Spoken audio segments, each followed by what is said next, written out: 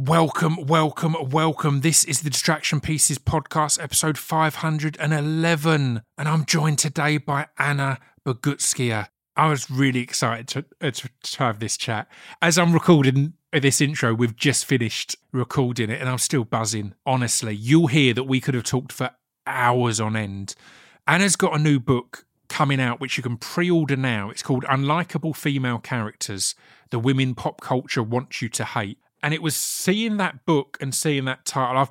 I'm a fan of Anna already, but it was seeing that book and seeing that title made me go, right, we could really have a good conversation about this on the podcast. Spoiler alert, I was right, but double spoiler alert, we talk about a million other things before we even get to that. Trust me, we do get to that and we have a great conversation on it, but we have so many great conversations along the way. And it's all things that, you can hear when I'm buzzing to talk about a particular subject.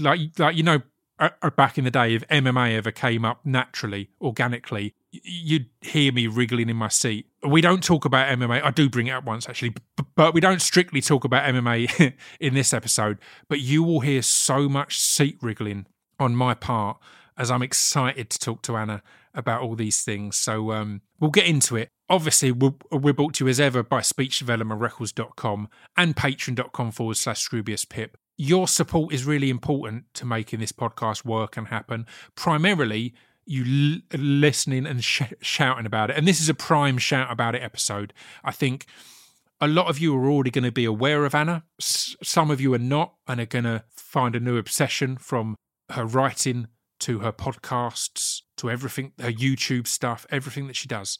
So I need you to shout about this one. I appreciate you doing so. But yeah, outside of that, supporting via buying stuff from the web store or supporting on the Patreon really helps, the day-to-day costs. I've been putting out a podcast every week for 9 years. It's a madness.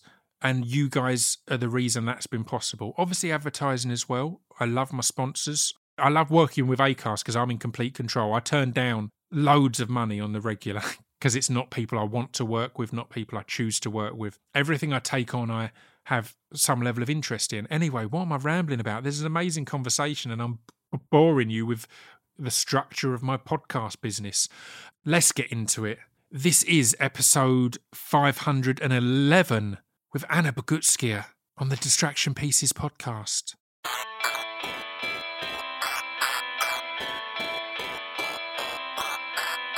This piece of fiction is the intro to Distraction Pieces. This piece of fiction is the intro to Distraction Pieces. This piece of fiction is the intro to Distraction Pieces. This piece of fiction is the intro to Distraction Pieces. Right, we are up and running. I'm joined today by Anna Bogutskaya. How are you? I'm doing great.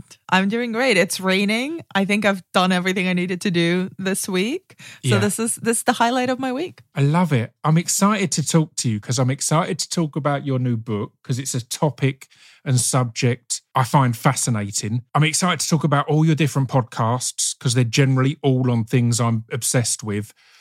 I'm excited to talk to you about film because I'm a massive film nerd, but in my opinion, you're far more knowledgeable than me, and they're my favourite conversations, talking to someone about something you love that knows more than you, so you could just be kind of taking it all in. So I'm excited about all of this, but I want to start with, we met briefly in person when you were interviewing Gaspar Noé at the BFI. Yes. And it's one of the worst evenings of my recent life. Tell me why. And I'll explain why. You were amazing. It was fantastic. Gaspar is my favourite director of all time. And I kind of loved that he's kind of known for at times being an awkward interview or relishing in stopping people over-intellectualising his work, which I adore. I'd had him on the podcast a couple of weeks before and it had come really last minute. I had like an hour to prep, but I was like, look, it's my favourite director. I'm going to do it. I normally like more prep time. And it went really well. It felt like, there was a few bits where he shot me down and I kind of got off on it. It was kind of nice to be one of those ones where I really over-intellectualised something because I couldn't resist. And he kind of went, okay, if that's what you think, cool. And I was like, oh that hurt, but I love it. And it went well. And after it, off mic, I kind of boldly said, look, I'm an actor as well. I'd love to work with you at some point. I think you're great. And he was like, look, this has been a great chat. let's keep in touch. Pass on your details. I'm in London in a couple of weeks. Come down. It'll be great and all that. So I came along all excited. I watched you chat to him, and then I came backstage into a little small room afterwards, and one of the BFI guys kind of introduced me to him, and I forgot until that moment that I hate social interactions. And on a prepared podcast in my comfort zone, it's amazing. But literally, I had so little to say, and there were so many awkward silences. I was kind of like, so where are you off to after this? And he kind of said, we're doing Cannes next. I'm like, cool.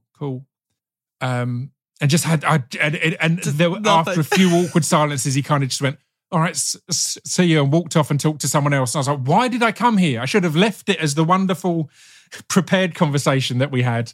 It's a whole art, just socializing. Really, yeah, and that was my first public events since the pandemic, because I'd been ultra cautious because my parents are high risk and things like that. So yeah, I think I was even more out of practice, but my excitement got me overconfident. And then, I drove home going, why did that happen? Why didn't I just enjoy the event and go home rather than try and force a nice personal interaction? You get overconfident with podcasts, don't you? Yeah, I don't know if this has ever happened to you. I've made genuine new friends, which is very hard as an adult anyway. But I've made new friends just because we have recorded together for hours on end. And then we just stayed off mic, just chatting, kind of in an old-fashioned, let's talk on the phone for 6 hours about whatever comes to mind. Yeah. And it's, beautiful friendships have blossomed from that. But then when you meet someone in person for the first time after you've spoken to them a lot, either on mic or off mic, but sort of remotely, it's the most awkward thing. Like you can either be magnificent or be that, where you're like, well, we've had a great chat, but now there are no more words. There's a weird thing that when there's mics in front of you, even if you've finished that initial conversation, there's a comfort in going onto topics and in directions that don't feel as comfortable in person. Like it would have been weird backstage at the BFI to start essentially interviewing Gasper in a one-on-one situation. But when we're chatting casually on the mic afterwards, it's like, yeah, this is cool. But yeah, it's interesting. So how do you find that with podcasting and with your work at the BFI? Because you're thrown into interview some icons, some absolute film icons. How do you feel the pressure on that to have what you deliver, from what I've seen and heard, as quite comfortable and casual conversations, but with people who you've probably studied a lot over the years? Yeah. I mean, it's a very pinch myself moment in so many ways. But actually, you know what? I don't find them stressful at all. Yeah. Because it's not about me. Like I find this more stressful than interviewing Gaspar Noé. Yeah. Because I'm not used to being on the other side. Yeah. So as someone asking me questions, I will be freaking out internally. Yeah. But when I'm, when you put me on stage in front of 500, 1,000 people, I don't care because it's not me. I'm just a conduit. I just need to make sure to read the person I'm interviewing as best as I possibly can. So it's matching the energy. So with Gaspar, I did the same thing. I over-intellectualized the shit out of that. Mm-hmm. I had 7 pages of questions. I reread my student thesis on his stuff. I listened to so many interviews of him. I went deep into I was reading books and stuff about some of his early work. Yeah. I had so many questions. And about 15 minutes into that interview, I just threw them all out the window. And I was just like, no, this is not his vibe. He's not into the intellectual side. Mm-hmm. He's not going to give me any of the answers that I'm looking for. He wants something entirely different. He was really feeding from the audience. So I'm like, okay, so I'm just gonna match your energy. You want to talk about this? Then I'm gonna throw you questions based on that. I know your work, obviously, so it's not coming from a place of ignorance, but you just have to read the person in front of you and read the room. But I used to be absolutely horrifically shy. Right. Like genuinely, when I went to art school, we'd have to, and it was the first time I lived in London. So it would be given a brief. You'd be sent away for a month or so. You had to do your thing and then present it. And you just had to talk about it for 30 seconds in front of the other students. And I would do my stuff, present my work, and then leave and hide up the stairs of the old St. Martin's building. I found this like weird little nook up some stairs, and I would just hide there for hours until everyone had gone. And then I'd quietly go back down, pick up my stuff, and then leave. Wow. So it was never heard, never had to do a presentation because I found it so like it would just, the anxiety would cripple me. I'd be like, nope, no, absolutely not, never, never again. And I like, once I realized what I wanted, that was just, I couldn't live like that. I started like training myself into being comfortable with improvising in front of people and doing these, you know, being thrown into speaking with people I knew nothing about, had nothing in common with, but I just had to have a conversation because that was my job. Yeah. And I worked as a tour guide as a student. Wow. And literally that was 4 hours every day of walking around. I was living in Paris at the time. So walking around Paris with a whole bunch of British and American tourists, showing them the city and basically just telling them stories about the city and helping them around on their holidays. And it was everything I hated. But by the end of that summer, I was like, yeah, I'm no longer scared of being in front of strangers or friends because it's like a performance. It's not about me. It's about someone else. Yeah. They're not really looking at me or judging me as a person. They're just here to learn something or listen to a story, or in the case of those interviews, listen to the actual talent, right? The person they're here to listen to is Gaspar Noé. It's not me. I just need to do a good enough job to like get the best answers out of them. Yeah, that's absolutely fascinating to hear though. There's been a couple of two books recently because of recent studies on the plasticity of the brain. And the fact that for years we kind of thought, and we'll all have this, we'll be like, oh, I'm a shy person, or I'm a this person, I'm an introvert, I'm an extrovert, all these kind of things. And we kind of have felt for a long time that that's who we are, and that's that. But these studies recently have shown, and it came to mind instantly, because essentially the very basic dumbed down, and I've not read all of it, so the very basic dumbed down version of it is the way they kind of tested this and helped people get over introversion or whatever else was to essentially fake it for a certain amount of time, and then it becomes real. So the task would be something like, if you're nervous talking to people, the task would be each day you have to talk to one person, and doesn't have to be a big thing, but it can be say hello to someone in the supermarket, say hello to the bus driver. And they found like almost 100% that after a month of this, it changed. And I love to hear that this is like a recent study. You did this years ago with yourself. You literally realised, I'm an introvert, I'm not comfortable in these things. And you went, no, I've got to force myself to do it. I've got to fake it in a tour guide type situation until you come out the other end and you're completely relaxed up there. And it's the whole fake it till you make it is such a dumbed down version of this amazing study that's really got loads of science behind it and so much work. I'm sure there's science to it. It comes down to that, basically. Yeah. It's going, right, well, if you force yourself to do these things for a certain amount of time in small increments, like not going, right, well, I'm scared of this, so I'm going to do a gig in front of 500 people out of nowhere. Yeah. It's like, no, it's small increments. And I love that because the tour guide thing is really throwing yourself in, because that's talking constantly, but logically it's throwing yourself in a personally low stakes situation, because it's not like you, with the greatest respect to everyone on your tours, it's not like you care what they think. You're never going to see them again. It doesn't matter. So it sounds like a big jump, but it's low stakes because it's anonymous, essentially. Also, when you're paying like a 19-year-old student to give you a tour of a city, you're also not going to get like a PhD in French history. Yeah. You're going to get a student giving you a tour. So it is very low stakes. Yeah. And like, I've applied that to almost every single thing that is now a part of my day job or my daily work. Like, you know, I worked my way up in a way to being comfortable to being on that stage, the NFT1 stage, which is, like, it's scary even for filmmakers. You know, when I used to work there, there's a little cubby hole by the stage door, and I'd used to, you know, hold the filmmakers, the talent there before they were introduced on stage to do their event.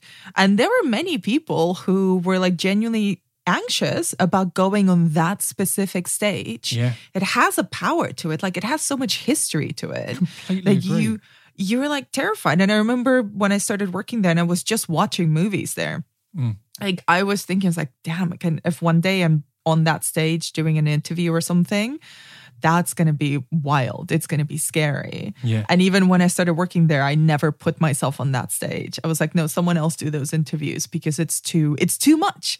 Yeah. I'm not there yet. I'm going to do NFT 3, I'm going to do NFT 2, but I'm not going to do NFT 1 yet. Like we'll get there and then it will be fine. But I have to like earn that stage. It has that vibe to it, doesn't it? It really does. I remember talking to Brett Goldstein about it before he started doing his films to be buried with shows there, because logically on paper he could get a better payday in different venues, he could get a bigger audience in, he could do all these different things, but it was like, no, if you've got the opportunity to do your comfort zone thing there as well, because it's his podcast, he's created it, it's not the nerves. Like I know he was far more nervous going and talking to Komodo Mayo up there than he was doing his own thing, because that's where he's at home as such. But he was like, no, it has to be there. I remember because we did those shows, those first shows that Brett did with the podcast live were with me. Really? Oh, amazing. Yeah. That's so good. I remember working with him on like putting together what those shows would look like live at the BFI. And I remember he was nervous about it being the BFI. Yeah, it means something. I love what you said there about your prep, or about how you handled, for example, the Gasper interview, because I think it's really interesting. I think it's really valid to podcasting. It made me think. I had Riz Ahmed on this podcast really early on, because we've known each other for years through music and that. He's been a big inspiration of getting me to move into acting. And one of the things he said early on was his process is he learns his lines and his character relentlessly, so he knows them so inside and out, so that on the day he can throw it all out the window if needs be. If you know what I mean. Because he was saying a lot of people get stuck on really learning their script and their performance, and then when they get there, the director makes the smallest change and they're almost frozen, because there's like, I've learnt this is how I'm doing it. Or the person that they're acting with does it in a different way and it throws them. But I feel that with podcasting. I feel over preparation allows me to then not get through half of what I've got there, but it means I've got that comfort. I know I've done the work and I'm there. So how do you find that with the BFI stuff and with podcasting in general? Are you did it take you long to get comfortable with throwing away all that prep kind of thing? Because it is a weird one. You'll do all this prep and then you'll get there and end of the interview and you're like, I covered like 1% of what I've spent the week working on. How's that comfort about? I'm very much like you were. I'm an over prepper. Yeah. Like I love the research anyway. Yeah. So I like having time to spend like just reading things. If I'm interviewing like a director about a film, then, I'll read tons of reviews. I'll read other people's opinions. I'll like mull in my thoughts. I'll read stuff about them, stuff they've said before. If they've written pieces, I'll read those. Like I love having all that stuff in my head. And I also love over prepping questions. So I might, for a 20-30 minute interview, I might prep 2 pages of questions and I'll get through maybe 5. But you also never know how people are, right? Because some people will give you an answer that's 20 minutes long and you've just asked one question. And some people will be like 2 words and then you're like, oh, okay, so we're going to go through this entire list in 20 minutes. And that's also fine. I feel comfortable. And other people will be like more of a conversation. Like one of my favorite interviews was Alex Garland, who... It was supposed to be 20 minutes and then it became an hour because it became a conversation and kind of, I went through my questions, but then the things he was saying were just creating more questions. Amazing. And the thing that I find that, and when I've been on other people's podcasts sometimes, or when I've listened to podcasts or seen people interview people, the main thing that either frustrates me and I definitely try not to do is like, you're still having a conversation with another person, right? Yeah. So just listen. Yeah. Because maybe the thing that they'll say on the minute 2 or minute 10 will change your entire approach to the conversation. Just listen and react, because like whatever they say will 100% be more interesting than what you thought about asking them. Yeah. There's nothing that annoys me more when a podcast just moves on, when there's been a really interesting answer and you're like, no, wait, what that person said. The best example I had Caitlin Deaver on, who's I just think is amazing. And I've told this story a few times because I was so pleased, because I knew every one of my listeners would be thinking the same as I was thinking. I'd asked a question and she was saying, well, yeah, this. And at that point, my dad was the voice of Barney the dinosaur. So we were in LA a lot and this. And this whole story goes on. And I'm like, I'm listening. I'm being respectful and listening. But as soon as she finished, I was like, just quickly, can we go back to your dad being the voice of Barney the dinosaur? Because it's like, how can we move on from that? How can, like, it was an amazing answer in general. And she was wonderful because she cracked up because it is so normal to her because it's just part of her upbringing. But it was like, I can't do my listeners the disservice of not going back to that really casually dropped in bizarre fact. So, yeah. Yeah, that's really burying the lead there. Yeah. But yeah, I do find it, like, I think it's different with podcasts and with onstage stuff, right? Because you're going to have an audience for this. It's a two-way conversation. Yeah. And it's also safe because you can edit stuff, you can edit people's silences, or you can edit people's ums, or they're tripping over their words and making them sound as great as you want them to. Yeah. Or you can twist their words as well, which, obviously I've never and will never do. Yeah. But with a live event, anything can happen. And you have to include the audience as well. Like if you can feel in the room if they're bored, if they're into it, if they find it funny, what works for them, what doesn't. Like at that Gasper event, I had possibly the best heckler I've ever seen. Yeah. Do you remember the guy who started rapping? The guy that was at the back and started rapping. And again, I was going to ask this because Gasper, of all people, is a risky one to rely on the audience because I certainly know that there were points in my youth that I was a big fan because of a lot of the drugs I was doing and stuff like that, as well as just the wonderful art of it. But there's going to be people very much still at that point. And yeah, he started asking really and really presumptuous questions as well, kind of being like, obviously, you know about the third eye and about just kind of these really weird deep things, and Gasper's just buzzing, and you have to then judge as the host, do we move on from this guy? Do we stick with him? And again, knowing Gasper, he's going to want to kind of stick with and go, no, this is the interesting bit. This is the interesting bit. The boring bit was all the people who were just asking, this is the interesting guy because he feels unhinged and you never know where it's going to go. So, yeah. But then you could feel the audience turn against him, right? Yeah. Like you could feel, literally in a room full of people, 500 people just groaning and be like, get the fuck off the microphone, dude. Just stop it. And once you feel the audience turn against someone, you're like, yeah, we need to move on. Yeah. The decision has been made for you. Yeah, this is over. Mm-hmm. Well, there's something I want to talk to you about. Again, as we can see, we could talk for hours and hours on end. Something I wanted to talk to you about, and I often bring in weird comparisons, but I'm a big fan of mixed martial arts, right? And I did a judging course and a scoring course. And I find that if I'm watching with scoring in mind, I watch in a different way and I have different enjoyment. Now, with your podcast, you've done podcasts about some amazing films and some amazing TV shows, and The Successionistas comes to mind instantly. Does knowing that you're going to talk about it and do a podcast about it affect the way you watch it as a viewer? Obviously, the easy example is that episode 3 recently that had everyone losing their minds. Are you able to just enjoy it as a viewer, or are you kind of there with a notepad kind of going, oh, here's the topic? What's your interaction there? Absolutely. Yes, it does change it. Yeah. So it really depends on what I'm looking for. So like with The Successionistas, for instance, which I do with my friend Mike, I'll watch each episode like 3 times. Yeah. I'll watch it once through just as a viewer, just enjoying it. No notepad, just being like, I'm taking it all in. Yeah. Then I'll watch it again and just be making notes, all the quips, all the quotes, thoughts that I have, like takes or insights. And I'll watch it again to see if I've missed anything, to really drill down into scenes or particular moments and like rewind and watch the same scene like 5 times.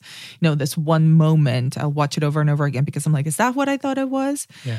And then if I'm reviewing a film, then it's like notepad, thoughts, like constantly taking notes in the dark. My handwriting in the dark in my notepads looks like a serial killer's writing because you're just like, I'm making notes while looking at the screen. And then I'm like, I think this is what I meant. I don't know. We'll never know.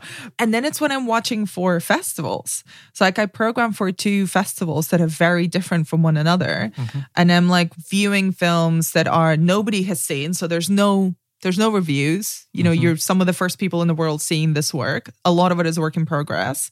So you're just like, I'm thinking about it as like, will this work in this city for this crowd, in this cinema?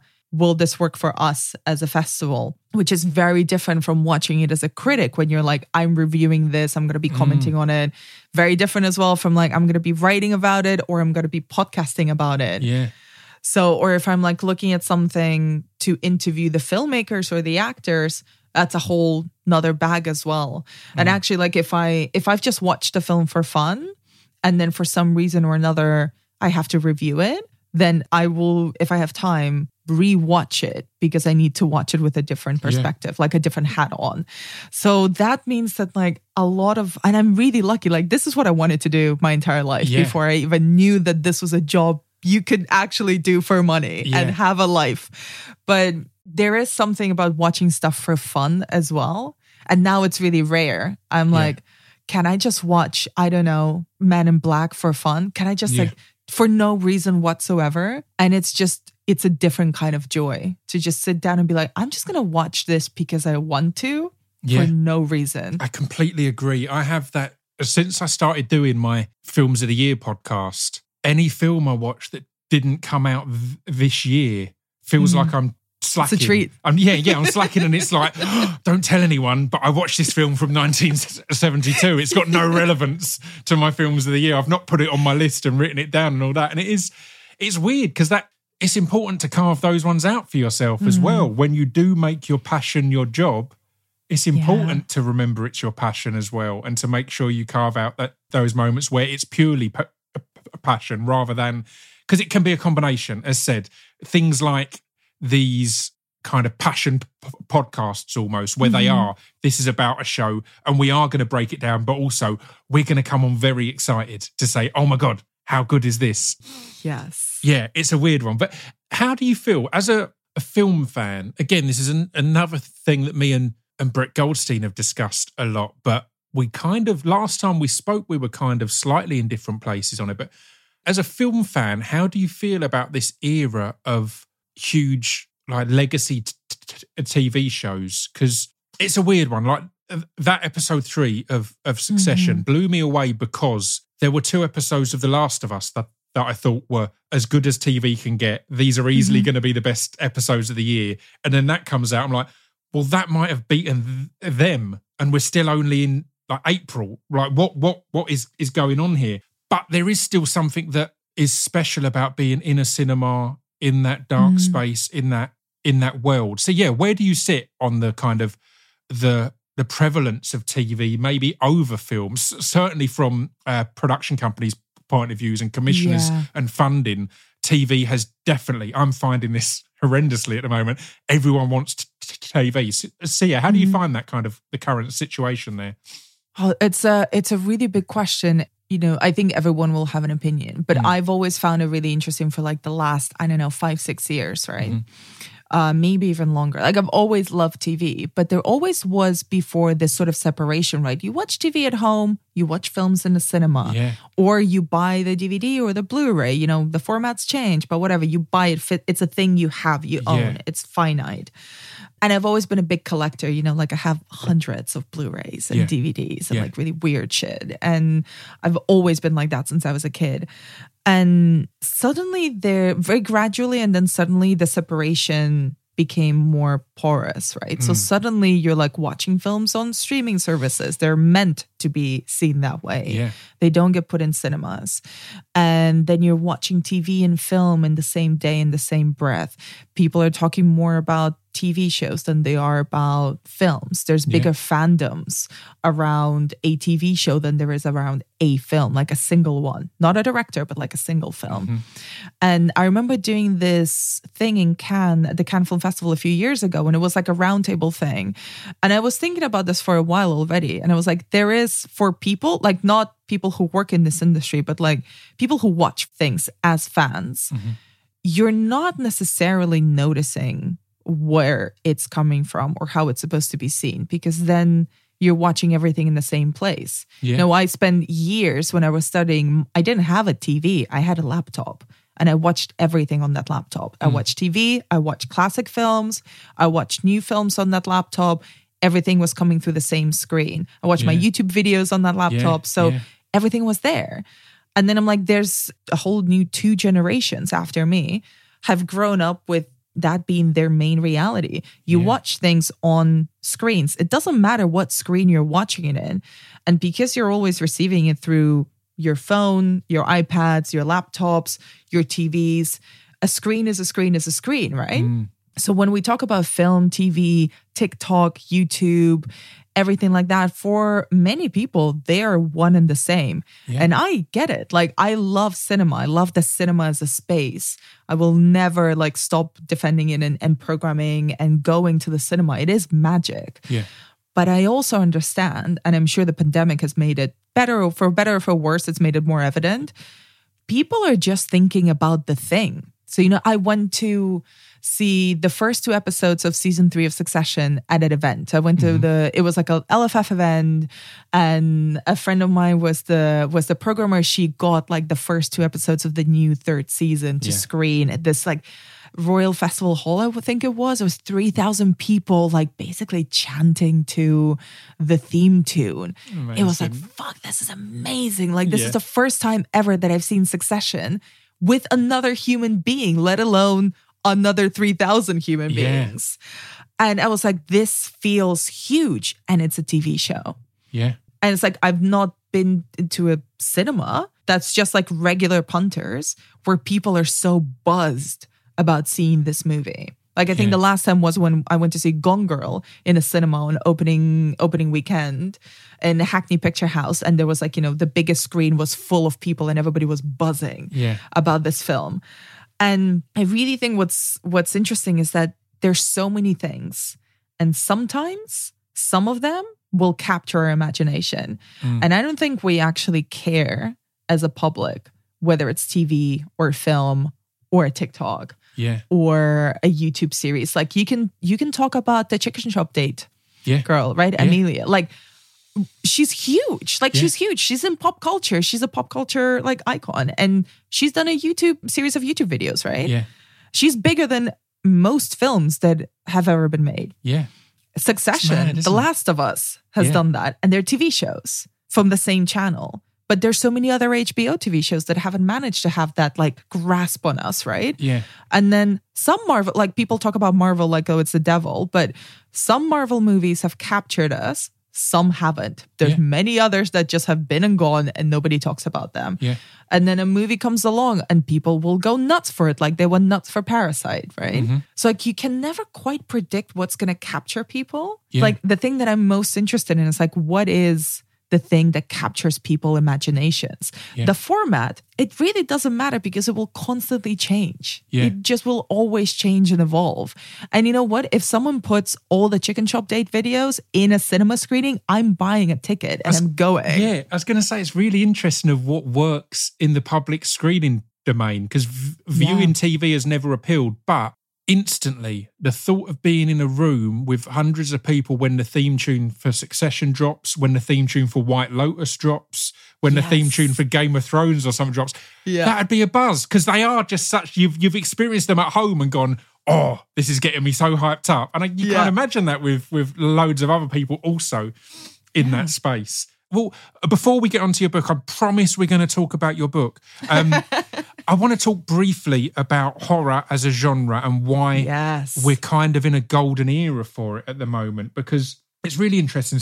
Cinema and film is struggling or can struggle at places, but horror seems stronger than ever, from Host to Censor to all of Ari Aster's work. X and Pearl from Ty West, Barbarian, all of these just seem to be real hits and blowing up and real creativity. And it links onto your book, actually, because it also seems like a genre where female characters can thrive, whether it's Jenna Ortega or Mia Goth in recent various things, or previous guests, Florence Pugh, Neve Algar, all of these who step into horror, and it's amazing and wondrous. Why is horror so exciting at the moment, I guess, is the question here. Oh my God. I mean, I'm a big horror nerd. Yeah. Like I've always been since I was a kid. And it's funny because I never have been. I've never been a horror nerd, but in recent years, more horrors are getting into my films of the year list, and it's building up and up. So it's interesting for me as someone who's generally been, I enjoy horror, but it's not something I seek out. And it's just more and more. Can I ask you a question? I'm sorry to turn it around on you on your very podcast, but like, because it's like radically different life experiences with the genre, what has made you interested in horror in recent years? It's something I wonder myself. I think there was a few things like Host and things like that I'd heard hype about. And then I guess social media plays a role, because you start to, I got to know Jed Shepard and that kind of crowd and work with them a bit. And they're posting a lot about exciting new stuff that isn't out yet, people I should be keeping an eye on. So then, even before this small independent film comes out, I'm buzzed for it. So I'm then seeking it out more. So I think it's a combination of all these things. I think there is a richness in new works, but also a greater ability to get that hype going, to spread word organically than maybe there would have been previously if you're not attending the horror film festivals and things like this. I love it. I see. That's cool. So yeah, I completely agree with you. Horror has been having a moment for like the last 10 years. Yeah. And as much as I've always been a fan, it's been really interesting to notice how everyone else has grown to accept the genre. Yeah. Or at least like it's sort of gotten into the mainstream in the way that it hasn't been in a little while, because it's always been going strong. Like there's always a whole horror community, there's whole festivals, there's always new stuff going on. But it's sort of like broken through, right? In the last 10 years or so, like with Get Out, with Ari Aster's work, with Host, which was massive. Yeah. With A Girl Walks Home Alone at Night, with The Babadook, like there's so many films that you're like, oh yeah, I get it. And I think it's several things. Like it's a generational thing. I think it's like a generation of filmmakers who have grown up with the horror of the 80s and the 90s, but they have radically different sensibilities. Like they're doing something, they're approaching it in a different way. I think also the way that the stories that it tells, I think people have used this term like elevated horror, which I think is dog shit. It's really snobby. Yeah. It comes from a place of snobbery and like dismissing 100 years of the genre, right? Yeah. But what I actually think it contains in itself is that it's now a genre that's very character driven, and good characters will connect with anyone, right? Because when you see Midsommar, you don't think of it as a horror film. You think of Florence Pugh. Yeah. You think of her performance. Yeah. You think of Danny and her anxiety and her ordeal, right? Yeah. You think of The Babadook. You think of Essie Davis and her like the struggling, mother on the verge of a nervous breakdown. When you think of Hereditary, think of Toni Collette. Like all these characters are so well drawn that they draw you in, like emotionally. You're with them, whatever the story or type of horror it is, because those are all very different movies. Yeah. And I think there's also this thing of, on the one hand, the critics have really loved this work. So it's getting super great reviews. It's getting shown at like mainstream festivals, not just horror festivals. Yeah. It's doing great at the box office. People like myself who aren't traditionally horror fans are kind of going, oh, I should give that a look because it's getting these reviews and things like that. It's not kind of a, oh, this is for them. This is for the horror community. This is kind of, And I find that to be quite interesting as well, because, I mean, I deeply believe, and we could spend 3 hours talking about the history of horror here, of how it's always been the most inventive of genres. And I think it continues to be. And, people moan a lot about kind of Marvel and kind of the superhero genre and how it's dominating kind of these tentpole films and stuff, and how nobody's making the good mid-budget films anymore and whatnot. But horror always has. Like, horror will do something super creative with the least amount of resources. Just look at Host. That's what I think is interesting. I think horror, bizarrely, as a genre, is willing, number one, to make mid-budget and low-budget films, which seems like an alien thing in film these days. Everyone wants to only make big-budget things because that's where it can come off all the best. But also, it's willing to base things on an idea rather than, like, there's so many first-time directors in horror that make these amazing things. And again, I think it's so much harder for a first-time director or writer to get that backing or funding in drama, in comedy, and all these other things. Whereas with horror, they seem to go, yeah, that sounds great, let's make it, kind of thing, rather than, who are you? It's like, no, it's, it's idea-based, which is totally really strong. So I think there's it's been sort of, this whole generation of really amazing creative filmmakers that there's an inbuilt audience, and like funders and people like that will be like, oh yeah, there's an audience that will make money. And also the last couple of years, look at all these films that have gotten great reviews, great festivals and stuff. Here's a bit, go make it. Yeah. And these breakout stars as well, right? Like Censor, Pranos film, Rob and Jed and Gemma's film Host, like all these are all of Ari Aster, Jordan Peele, these films that become just huge. Like, I showed Get Out at the BFI, like when it came out, I think 2016, 17. And it was a struggle to get that film, but it was still, to this day, one of the most electric there was no one there. Jordan wasn't there. There was no Q&A, nothing. It was just a regular screening, just like a preview. And it was the most electric cinema experience I've ever had in my entire life, because it was 500 people absolutely in the film in a way that I've never seen in that screen before.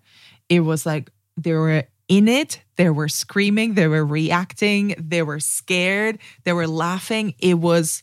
like, I think horror has this thing where once it gets you, it will make you react. Yeah. And I'm actually, not to make it about the book, but I'm actually writing my second book right now. And it's all about recent horror. So it's all about why it has the last decade just given us so much good stuff in such a short amount of time. And also, like, why are we connecting to it in such a big bad way? And I wonder if it's, there's an element there as well of, we have been reckoning with a lot of the real life horrors of just being human in the last decade. We're reckoning with a lot of the legacy of white supremacy. We're reckoning with a lot of racism, a lot of homophobia, a lot of transphobia, a lot of misogyny, like horrible political scenarios everywhere. The pandemic, recession 1, recession 2, like so many different things, just really genuinely globally bad shit happening to everyone, that sometimes I think horror both can address those things without it being preachy, without it being, like a history class. Well, Dashcam is a prime example where it just completely steered into it and said, how fucked up has this period been? Well, look at this. Exactly. Well, watch this uncomfortably and kind of, oh, okay. Yeah, but it makes you confront those things and it makes you feel them. And at the same time, I think it's like a way of us to experience fear without actually being in danger. Like, there's this thing of, there's been quite a lot of studies being done by much cleverer people on how horror films help with anxiety. Yeah. And they help with sort of emotional, like very heightened emotions. If you're an anxious person, if you suffer from an anxiety disorder, like you usually, like, people gravitate towards these things because it's a way of confronting that without having to experience it, which is horrible and terrifying. But you can, in a way, kind of go through it in a controlled scenario. You can always hit pause. You can always leave the room. You can always just turn the film off. Yeah. And however you handle it, it ends. It ends, and then you're in this safe space again. Well, let's talk about the book. It's called Unlikable Female Characters, The Women Pop Culture Wants You to Hate. And I find just women in film to be such an interesting thing because, I want to know more about the journey, because there's certainly, I'll watch films from the 50s and 60s that seem more progressive than some films do now. I grew up on Ripley in Alien being just one of the most inspirational figures, Sarah Connor in Terminator, and then there seemingly being a lull in that kind of complex female character. So what was it that drew you to this subject, I guess, initially? I've always been very drawn to, just by instinct, to characters who are just not very nice.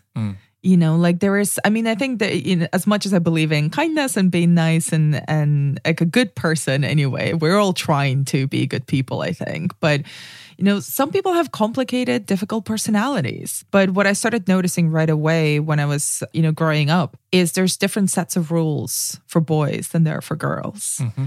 You know, you learn very quickly that those rules are different and you have to abide by different rules. You know, there's this whole thing of like, you know, you need to smile more. You need to be nicer. You need to just shut up and like smile, grit your teeth through things. Like there's a lot of endurance in order to appeal to other people or appease other people. And, you know, I watched a lot of like classic Hollywood movies when I was growing up. And there's certain characters that like stuck in my head because I'm like, oh, she was so mean, or she was such a bitch, or she was just absolutely evil and got away with it. Like she got away with all that stuff she did. And I remember those characters as individuals. Yeah.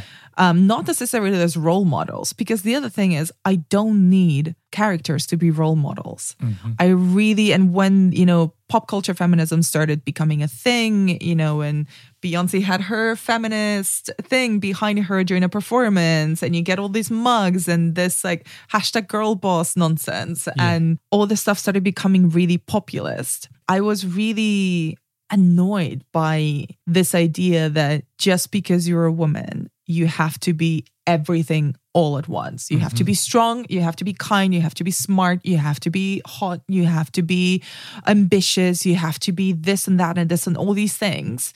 And I'm like, okay, but not everybody is all those things. They might not want to be one thing or another. And also people have bad days and good days.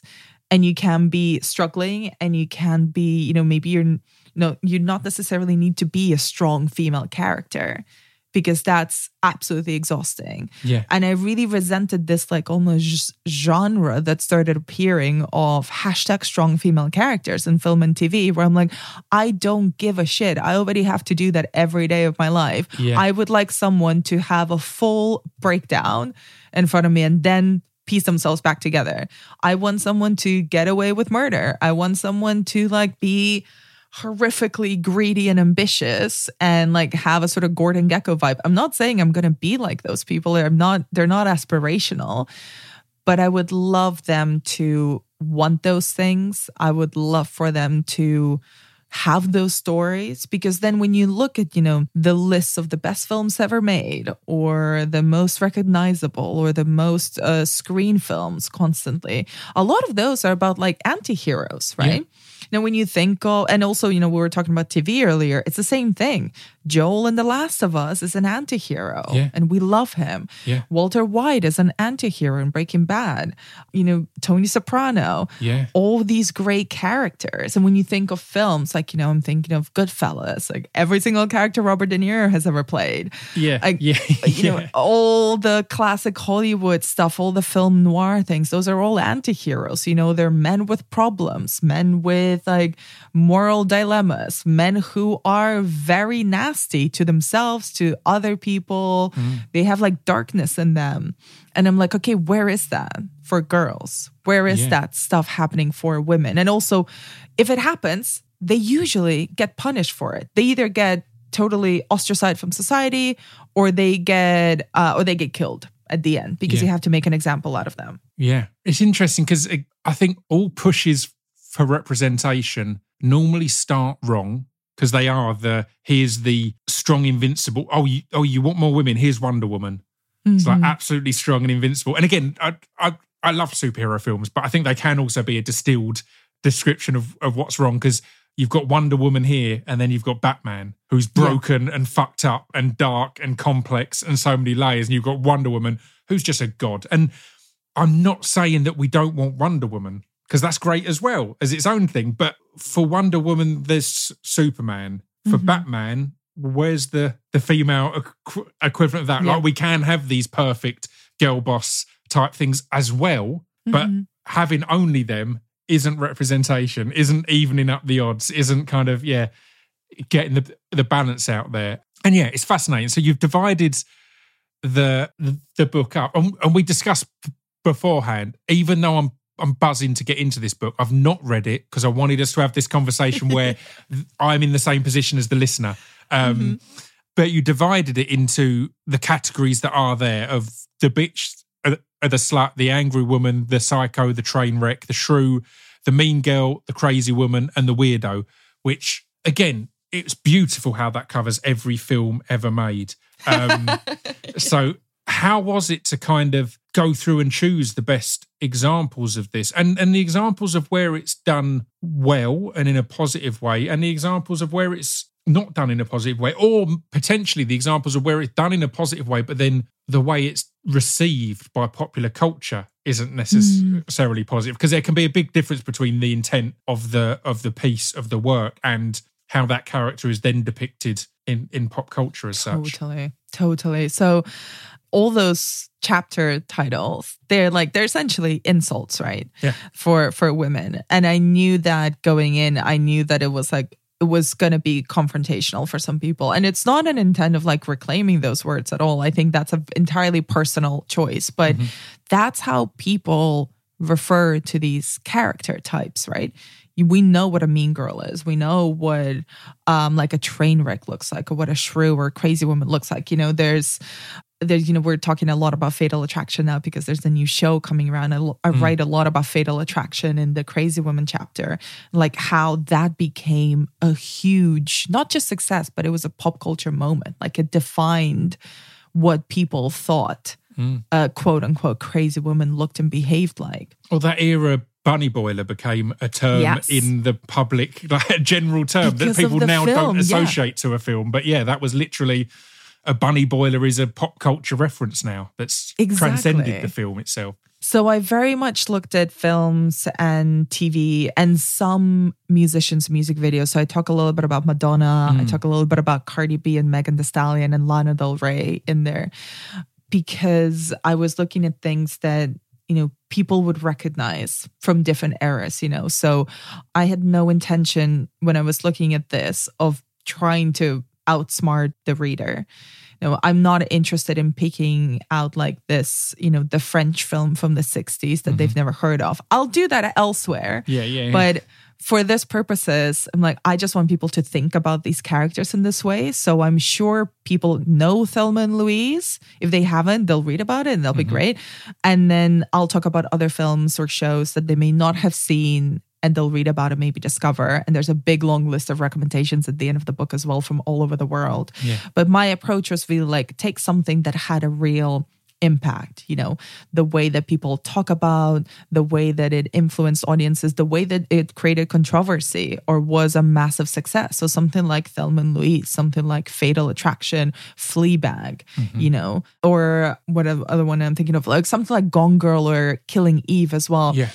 They had massive, repercussions and massive amounts of audiences and people thinking and writing about it. Like people were engaged with these characters. So with each chapter, I kind of looked at how that film, how those character types are defined and how people react to them across different eras. So there's also, something that really came into play maybe in the 90s or in the late 80s, like with Fatal Attraction or Misery. And then how has that changed with, Killing Eve in the 2010s? Like the audience also changes. So there's a lot of talking about the films, and there's also a lot of talking about how people actually reacted to these characters. Yeah. And most crucially to the actresses playing them. Yeah. Because sometimes, a role will be so defining for an actress and they bring so much to it. Like they are embodying this character. And depending on the time, like people sometimes have a hard time separating the actress from the role. Like people will still look at, and I know she's like a complicated person anyway, but they'll look at Hannah Horvath from Girls and just immediately think of Lena Dunham. Or, you know, for a while, they look at Glenn Close in Fatal Attraction in the late 80s and be like, oh, she's Alex Forrest. Yeah. That's the only thing. You look at Sarah Jessica Parker and it's like, oh, she's Carrie Bradshaw from Sex and the City. Yeah. And that can be a positive, but it can also be a negative. Like there's some actresses, and I write a little bit about Linda Fiorentino from one of my favorite films ever is The Last Seduction. Right. And I think she's one of the best bitches that's ever been on screen. Yeah. Like, and, you know, on a completely different scale, someone like Alexis Carrington in Dynasty, you know, people will think that the actress is as bad as the character that she's playing. Yeah. And whatever she does, like that image, that performance will attach itself to them. And I find that quite fascinating, like how difficult it can become for them after they've done such an like objectively great job that essentially people believe them so much that then they think that they are as bad or as difficult as the character they're playing. Yeah. And I tried to write in the book about like how that has changed over the years, especially in Hollywood, you know, from the 1930s before the production code, the Hays Code, which really censored and limited what could be seen on screen. Right. And really became like a set of morality guidelines, essentially. Like before that, it was a heyday for unlikable female characters. Like there's some amazing films from the 30s where you're like, this is wild. This is like wild even today. Yeah. And they were made in 1933 or 1932. And then you just go through this whole period of they can be on screen, but then we need to punish them because they need to teach people a lesson. And it took decades for kind of those characters to start getting away with stuff, or for having like very nuance, or not having to hide in plain sight, or not having to rely on subtext to get like interesting adult complexities across. It's kind of going through these different character archetypes, but each chapter really goes through, you know, it can jump from Mae West from the 1930s to Samantha Jones in the 90s on TV to like Fleabag and WAP, the song by Cardi B and Megan Thee Stallion. So I really tried to like essentially trace a line of a kind of character, a kind of female character, and why we collectively decided as pop culture that she was unlikable, that she was somehow bad and flawed, and that this was an undesirable woman in one way or another through our reaction to film, TV, to very big kind of pop culture moments like Madonna's sex book or the WAP video. Like it's really fun when you look back and when you read kind of the original reaction, the like pearl clutching that happened in 1932 with Mae West when she was putting on a play in New York called Sex and then put into jail because of that. Wow. For like obscenity. And then to the reaction that happened to the WAP video from two female rappers that were not really rapping about anything that male rappers have not rapped about for decades before. Yeah. And I'm like, wow, it's like I'm reading reviews about WAP or reactions to rap. It's like I'm reading another essay or reaction from 1932. Yeah. And it's fascinating. And I'm a big believer that popular culture or TV and film can play a big role in changing perceptions in general. So showing nuanced versions of each of these types of characters can play a really important role. And you were speaking on Mae West and WAP and Madonna's sex book there. And the slut character is a really important one, I think, and is going through some interesting progression in society now in general. I'm a big supporter of sex workers and sex worker rights. And we've had a really interesting recent era in pornography where the dawn of OnlyFans, which again has very much got its own faults, but has brought through this era of creator-controlled work. Yes. So the women there are being in control of what they do and what they want to do.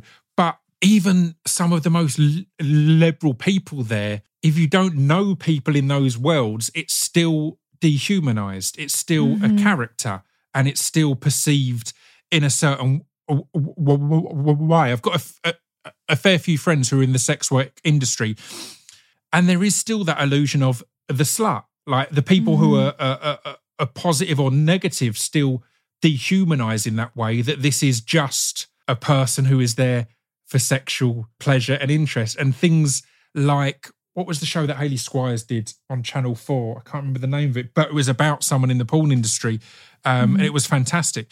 And it had nuance, and it showed the variation of this character, of this world, of this work. And things like that are key, right? So they're not just a discussion. It's not just a music video or a sex book. It's humans and people making choices. So, yeah, how have you found that in that variation? And do you see, as I said, you've flagged on that subject of Mae West, Madonna and WAP. Have we gone up and down?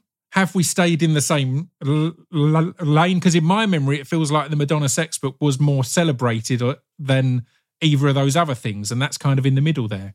Well, it's quite interesting to the distance that we all have with these things. I didn't live through Madonna's sex book. I have it, but I didn't live through the controversy myself as like an adult. Yeah. Obviously didn't live through the Mae West controversy. So you are essentially trying to, especially with stuff in the past, get a grasp on what was the reaction and then what was the intention and obviously how are we reading it today. Because I think, Mae West, another very complicated person that has, in later life had some terrible views. But that was hugely successful financially because it was so raunchy. And then she was very much kind of, her work diminished because she was censored. And then it became kind of a different beast. And when you look at when I was reading about the Madonna sex book, like the reaction was twofold, very celebrated and also very controversial. And kind of, written about both positively and negatively. Same with WAP. I was going to say WAP feels like that completely, that almost the negative causes an even stronger reaction on the positive to fight back against that and go, look at you, sensitive idiots. And also because with WAP, we have social media. So now just audiences have a direct pipeline into the conversation. They can talk about it. You can see it, and you can be essentially in a bubble of your own creation where I mostly, because of my own views and the people I surround myself with, surrounded by people who reacted super positively to it. I was like, yes, this is incredible. This is amazing. What a banger. And good for them. And I'm really happy for Megan and for Cardi for that runaway success. Yeah. And then occasionally you'll just hear someone be like, no, this is the devil's work. And I'm like, excuse me? This is still happening? But it is. Yeah. It is still happening. And there's people, who hate Fleabag and think it's really reductive, even though it was a runaway success. And people are allowed to do that. I will read both sides of the story. And there's beautiful essays written who absolutely hate films that I love, and I'll still read them. It doesn't necessarily, I don't get all up in arms about it. What I do think is interesting how it goes up and down and up again and down again through the years. And obviously I'm looking at a very, very small cross section of pop culture. This is mostly English language and it's mostly focused on film and TV. You could do a whole nother book like this that looks at how real women were affected by this. Yeah. Real human beings, not fictional characters. And I really wanted to not stray into that because I'm like, that needs a whole different approach and a lot more kind of deep diving into a real person's life. And that would take a lot more time and a lot more care because I wouldn't want to be writing about real women who got affected by the onslaught of pop culture hate. And I do think we're now living in an upwards moment where there's a lot of podcasts, a lot of documentaries, a lot of interviews, a lot of public opinion essentially looking back at recent history and be like, oh, we were quite shit to, we're quite shit to Britney. Yeah. We're really shit to Paris Hilton. The Pamela Anderson documentary blew me away because it was like, wow, Pamela Anderson wasn't treated as a human. As I said, it was that whole dehumanizing thing. Yeah. This was a fictional character that we're all looking at and laughing at points or exploiting or whatever else. And and Pam Anderson, I love that documentary and I've always loved her as a public figure. I think because I watched Baywatch as a kid and I just thought she was the most beautiful woman I've ever seen. And I wrote about that documentary and when I watched it was so moving because there is, and this is a real person who got her property stolen. she was already massively objectified because of a role she played on a TV show that was on daytime. Like this is a fully professionally shot, very popular TV show. And she got huge because of that. She was doing like photo shoots with Playboy. It was all consensual, well paid. She was doing great. But when it came to protecting her, she was essentially slut shamed. Yeah. Even though by all the rules of the same society that she was slut shamed by, she did absolutely nothing wrong. So even though she was married and she was with her husband and they had their property stolen, she still got absolutely demonized. Yeah. And it's because of that role, I said, because of that role of the slut already established there. It's therefore, it's her fault. She's the one in the wrong rather than anyone else. And I hate imagine if it was my sister or my daughters or whatever else, because I don't think we should have to have people shouldn't have to have a direct relation to our life for us to have empathy and to care. They're a human in their own right. But that's the easiest example in that situation of kind of going, but you're dismissing it as, well, it's her own fault because that's the kind of person that she is. It's like, no, imagine if it was someone else, it'd be a different world. But yeah, completely. And one of the things that I thought was really driving the book, that I write a lot about in the book, through all these different archetypes, right? You know, when you think of a train wreck, you think of a particular kind of woman. When you think of a crazy woman, you think of a different kind of an angry woman or a mean girl or a bitch. And when I was writing about all these different flavors of films, TV shows, and characters, at the end of the day, there's something really dangerous when this pop culture, when the reaction is that, like they were screaming at screenings of Fatal Attraction back in the day in the 80s, kill the bitch, where it's this reaction of, she's transgressed in some way, either because she's too angry or she's too slutty or she's too much of a party girl or she's too unstable. So that just gives you free license to dismiss her humanity. And that is I don't think it's a preachy book at all, but there is this sort of sense of danger that underlines popular culture, right? Of it both reflects us and it teaches us how to be, because you're seeing humans in these extreme situations, right? Yeah. And if you're constantly being fed and surrounded by, people laughing at or dismissing or hating and vilifying to the point of violence a kind of female character, then that becomes ingrained in you, right? I'm not saying there's like a direct, I've seen someone do this in a movie, so I'm going to do it myself, because that's way too simplistic. But I think it does erode you when there's so much of it. Yeah. Like when you see it over and over and over again, that this kind of woman gets punished. This kind of woman gets punished. This kind of woman gets called a slut. This kind of woman gets called crazy. This kind of woman always loses in the end. That piles up. And that's kind of what I mean by the kind of the subtitle of the book is like, the women pop culture wants you to hate. Pop culture may want us to hate them, but then there's the audience, there's people like me, so many other people like me, not necessarily always just a female audience, where there is humanity in these characters and there's room for empathy. And I think in recent years, like you can, I go back very far into like the 30s and the 40s into different films, but there is a renaissance in a way of amazing TV work, amazing films that have those traits front and center, but that also the audience have absolutely fallen in love with these characters because of their messiness, because of how, unstable, unlikable they are. Like the effect that Fleabag has had, or Broad City, or, The Crazy Ex-Girlfriend, or Orange is the New Black, or Killing Eve. Like, all these, or Titan, which won the Palme d'Or at Cannes a few years ago. Like it's the film I wanted to talk to you about the most here, but we're running out of time, so I can't do it. But again, it's a prime example of, again, I think every character in that film was unlikable, but every single one. What an astounding! Like I couldn't look away. It was just I love that brilliance. Film. I mean, I'll wrap things up there. There's just on this last bit. There's been about 8 different things I want to go off on tangents on, but and there's one that I am going to talk to you about as soon as we stop recording, just briefly, just because it's got a spoiler in, so it's not worth discussing on the podcast.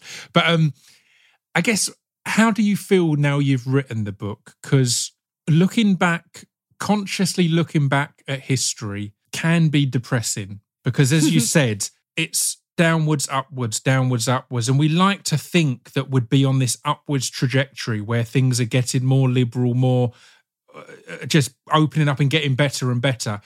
And it can be tough to look back and go, oh no, actually, where we are now is kind of where we were 30 years ago, and we've been higher and we've been lower. So we're not in the worst bit, but we're certainly not on this upward trajectory. How's it feeling kind of on the other end of creating this? Are you okay? Honestly, because I'm already writing the next one, the answer is clearly no, I'm not okay, because why would I do this to myself again voluntarily?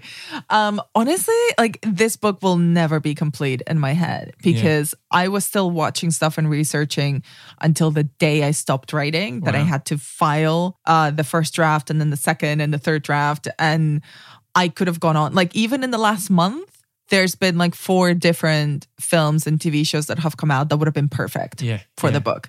Like, so it is just because we're living in such a golden age of this kind of like unlikable, different broad strokes of unlikable female characters.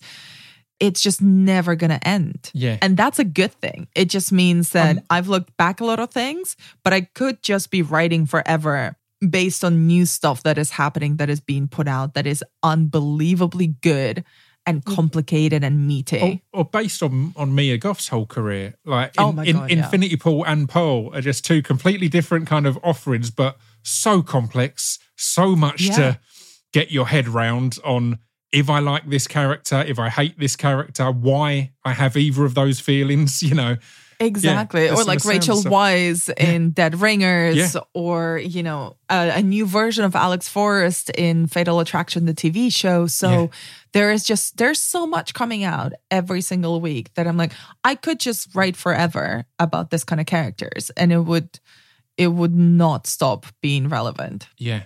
Well, I'm going to end by asking, where can people keep up to date on when you are writing or talking for hours on all of these subjects? Because there's never ending things to talk about here. So it's a perfect one. What would you like to plug or point people in the direction of? So you can pre-order Unlikable Female Characters wherever you get your books. It's coming out on May 9th in the States and June 9th in the UK. Yep. And I'll be doing some events around it, around the UK in the summer. And you can listen to my horror podcast, The Final Girls, which is coming out of hiatus very, very soon for a new season. And that's all about horror films. And then you can also listen to my Succession recap podcast that I do with my friend Mike Munzer at The Successionistas. And you can follow me on Twitter and Instagram at Anna B. Demented. I'm always posting things that I'm doing or things that I've written over there. It's been a joy chatting to you, and I appreciate you taking the time, and I can't wait to get my teeth into the book. So thank you for coming and having a natter. No, thank you so much for asking me. It's been an absolute pleasure and an honor to be on your show. Thank you.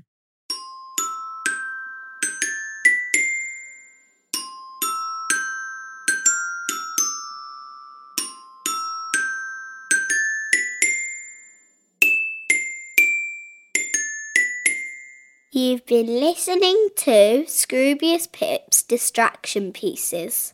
There we go. That was episode 511. That was Anna. Man, we could have talked for hours. When we came off mic, off recording at least, I rambled for at least 5 more minutes and then thought I need to be respectful with this new person's time. We've never properly met. I'm getting very excited to talk to them. We're having a wonderful conversation, but I have to respect boundaries and let them get on with their life. So I cut it short in the end. But yeah, amazing mind, amazing voice, amazing podcaster. Really excited to have this conversation. I hope you all enjoyed it as much as I did.